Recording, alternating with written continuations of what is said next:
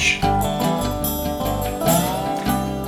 We've seen innovation is something involving a journey. It moves from an idea through that journey to a destination which creates value from the idea.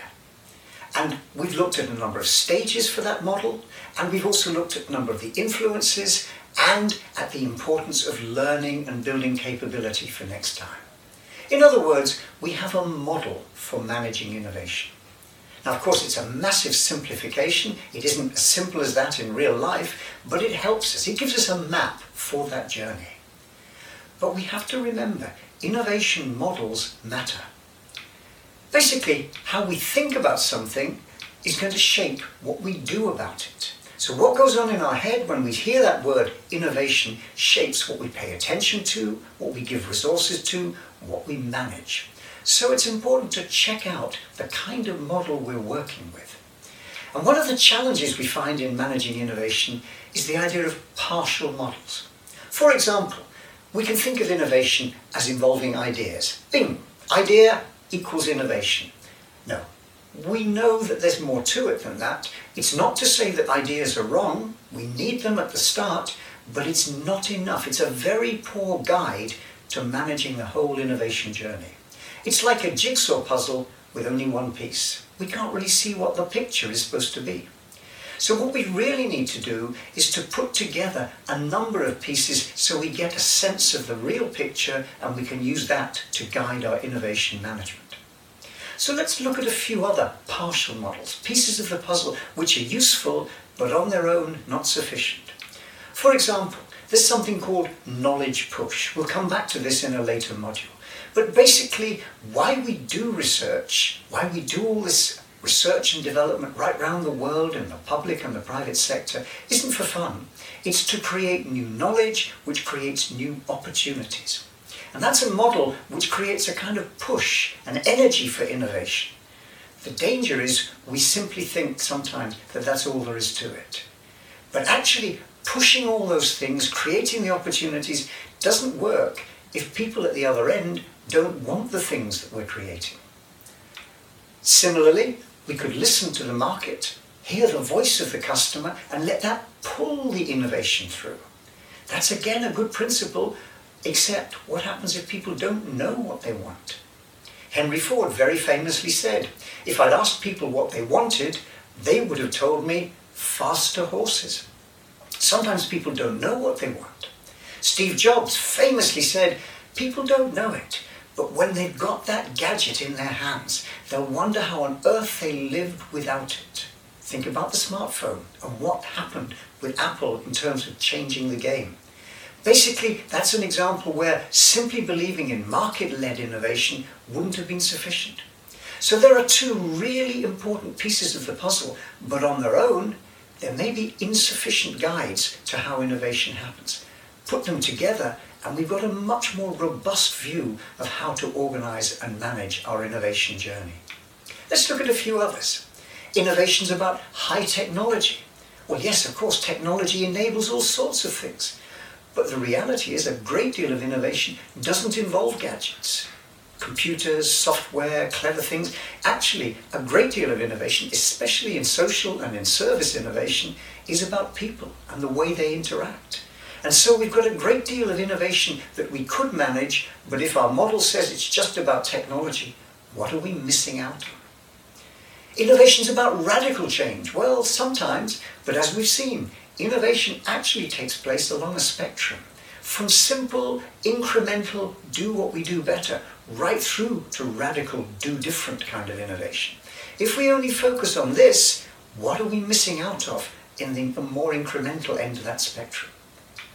Innovation's about star turns. Well, yes, most organizations have some specialists, people who have the innovation badge. They're the ones responsible for making innovation happen. Research and development, new business development, this kind of thing. But actually, everybody's creative. Every human being could contribute to the innovation story. The question is, do we engage all of them in making innovation happen, or just some specialists? Innovation is just about products, about the things we offer the world. Well, as we've already seen, that's not true. Of course, there's a great deal we can do on that direction, but there are many other ways in which we can innovate. In our processes, in our market positioning, in our underlying business models. So what are we missing out of if our piece of the puzzle, our jigsaw puzzle piece, only says focus on the product offering? It's all about manufacturing. Well, in the old days when we first started to look at innovation, that was probably true. But these days a great deal, perhaps most innovation takes place in services. And so thinking about innovation as something that happens right across the piece, rather than just narrowly in manufacturing, will enrich our models again. And innovation taking place just within our world. One of the things we're learning as we see this as a multiplayer game is just how much experience lives outside of our direct experience, outside of our sector, outside of our marketplace. And we can learn from that and work with that. So these are a few examples. The idea is what we want to do with innovation is build a rich picture. Put lots of pieces of the jigsaw puzzle together so that we have a strong, robust model to help guide our actions, to models that help us manage innovation. Now, if we have only partial models, we quickly run into trouble. If we think innovation is just about having strong research, well, that will be good, but the risk we run is that technology, all that knowledge that we create, may not meet user needs. If we think it's just about specialists, then we're lacking the involvement of many others and the contribution that they could make to innovation. If we think it is just about the marketplace, listening to the voice of the customer, then we run the risk of never moving the frontier forward or being upstaged by somebody who does. Equally, if we think it's just about pushing the technical frontier, we may well be missing an opportunity. We may also find we overshoot the market. We create things that the market doesn't want. They're too complex. They go beyond what we need. And if we think innovation is only about large organizations, so small firms shouldn't bother, two problems. First of all, it means that small firms are missing out on a great opportunity. And secondly, the small firms that are around will tend to be rather weak, depending all the time for their future, for their survival, on the will of other larger organizations. So problems come very quickly when we work with partial models of innovation, even if we actually commit ourselves to innovation. This is a problem for organizations. It's also a big problem for startups. Again, innovation's a good idea. Well, yes, we need the good idea, but as we've seen, an idea on its own isn't a very good way to start an organization. Innovation's a solo act. Well, it needs a passionate, inspired individual to get things going, but as we've seen, innovation is hugely about networks, especially at the startup level. Innovation is all about technical success. Well, yes, solving a lot of technical problems is a key part of that startup, but it's not about that alone. It's also about marketplaces, about meeting and understanding user needs and working with them to refine the innovation. It's just about getting the innovation to launch. Well, yes, that's a hugely important short-term target. Finally getting to the stage where we can launch, but that's just the first step. What we then have to do is build the thing to scale, to actually spread and diffuse our innovation. And innovation is just about a single product or service, creating the one thing. No, it's not a one-hit wonder, it's a serial process.